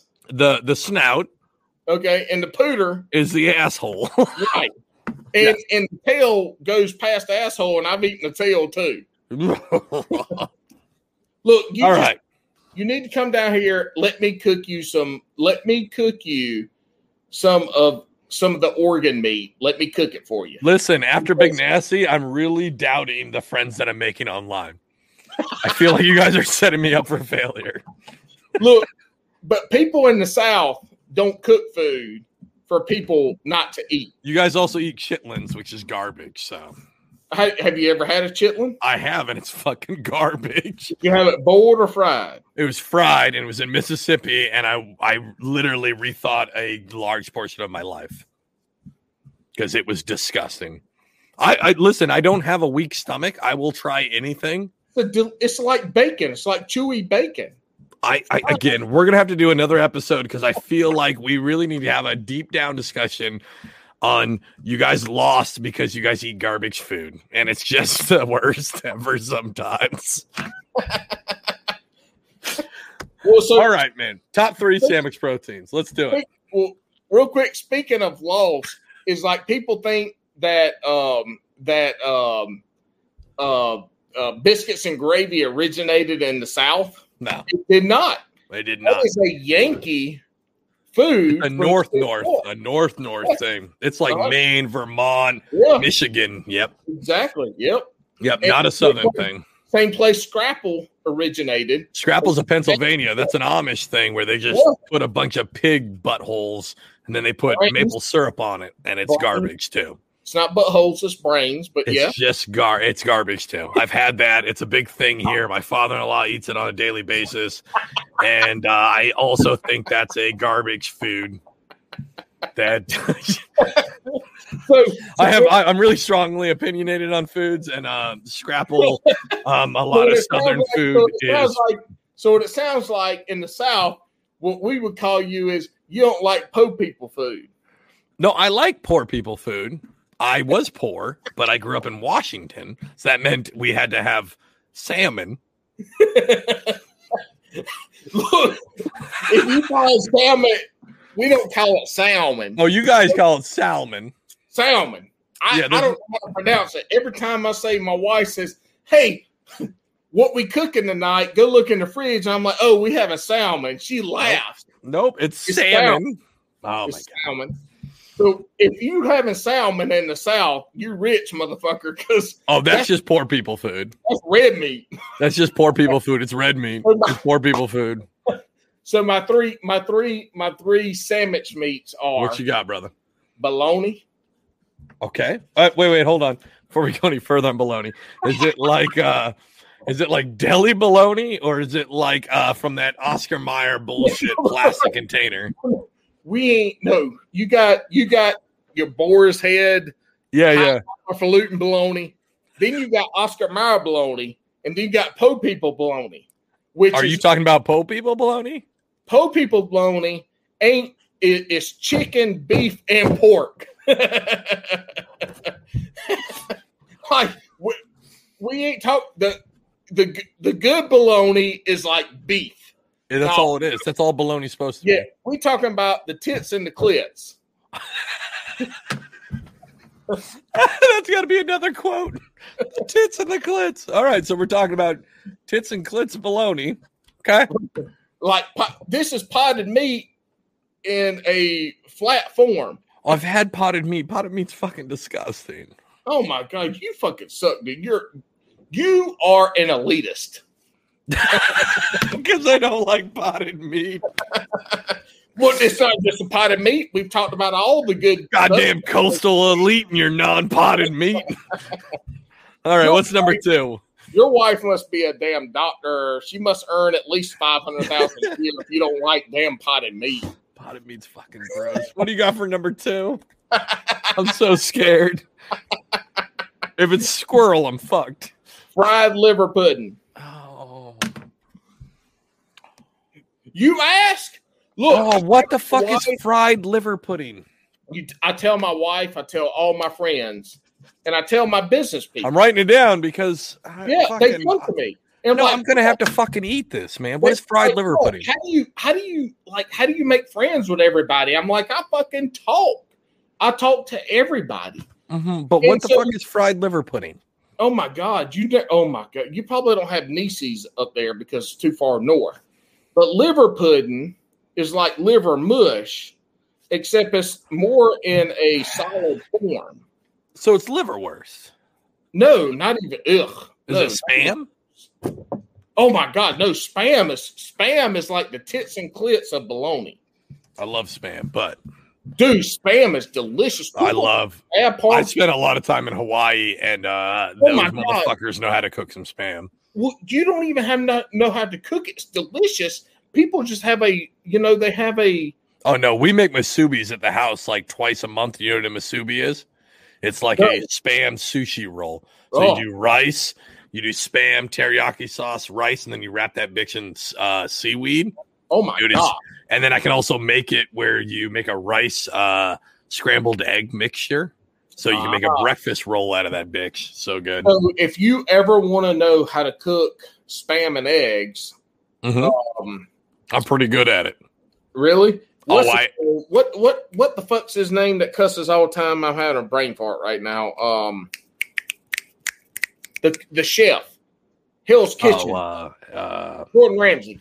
Gordon Ramsay goes to Hawaii and cooks Hawaiian Spam and eggs. Yep. Watch that episode if you want to cook.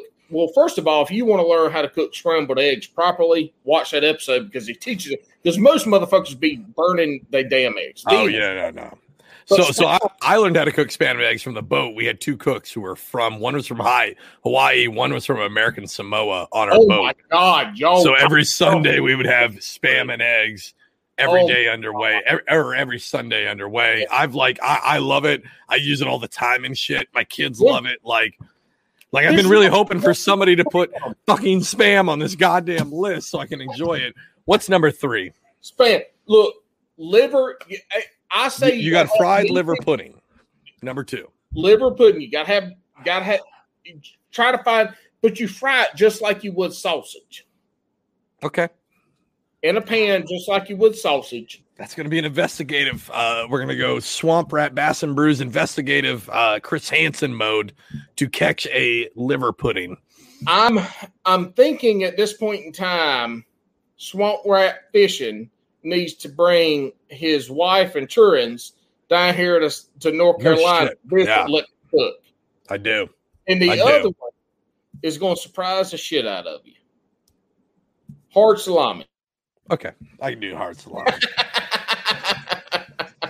But I mean, I wrote it down. I actually fake like I wrote it down because 4 people have said hard salami. Hard salami, you can't beat that shit. That's super easy, dude. Yeah, it's fucking delicious. I'm going to tell you what. I'm going to have a real hard time, but I'm going to do what I can to find fried liver pudding. I don't know if I'm going to get it this week. But you're not going to find it fried. You have to buy the liver. Oh, no. Yeah. I'm going to buy liver pudding and then fry it myself. I'm going to film the whole thing, and then hopefully I live past it. Hopefully that's not the last episode of Bass and Brews and Sandwich Saturdays. It won't be. You're going to be in so much. I can tell your wife has been behind this camera going, what the fuck? No. When she watched me eat the liverwurst, when she opened up the fridge, she goes, why did the cat vomit in the fridge? And I said, she didn't. It's liverwurst. And she goes, why are you mad at me? And I said, I'm not mad at you. So, and then she watched the video and she's like, you're a fucking moron. And I said, I can't argue that. One thing I want you to do is go find some souse meat. What? What is that? SOUSE. What? SOUSE. Souse. SOUS. That's not a real word, sir. I'll tell you what souse meat is. It's squirrel. It's squirrel and moose together. It's all pig. It's all pork, so it's all delicious. But when you clean the pig and you boil down the head, you got all this stuff. So what you got left are the feet and some of the knuckles and all the joints. So what you do is you put all that shit in a pot and you boil it. I thought we were becoming friends. I don't know why you want me to eat this. It is absolutely delicious. And if you can't find good souse meat, I'll get you some homemade souse meat from the South. I'm going to tell you right now, in New Jersey, you can't find souse meat. Look, you'll be surprised. Go to Boar's Head. Find a Boar's Head. That might be true. I might be able to find it at the butcher. You can find souse meat. All right, Paul. So, listen, this has been more than I thought it was ever going to be. This was an amazing podcast. And the one thing I've really learned is we've got to do this again. Yeah. This is not a 1-episode deal. I know. I ain't even drunk yet. I'm not even either. I'm a little disgusted on your fucking liver pudding. But so we're going to have to do this again. But we're going to say I do for now. Everybody, thanks for watching. If you're watching this on YouTube, do all the bullshit you're supposed to do there. If you're watching on Apple or whatever, do all that bullshit too. But thank you guys so much for watching.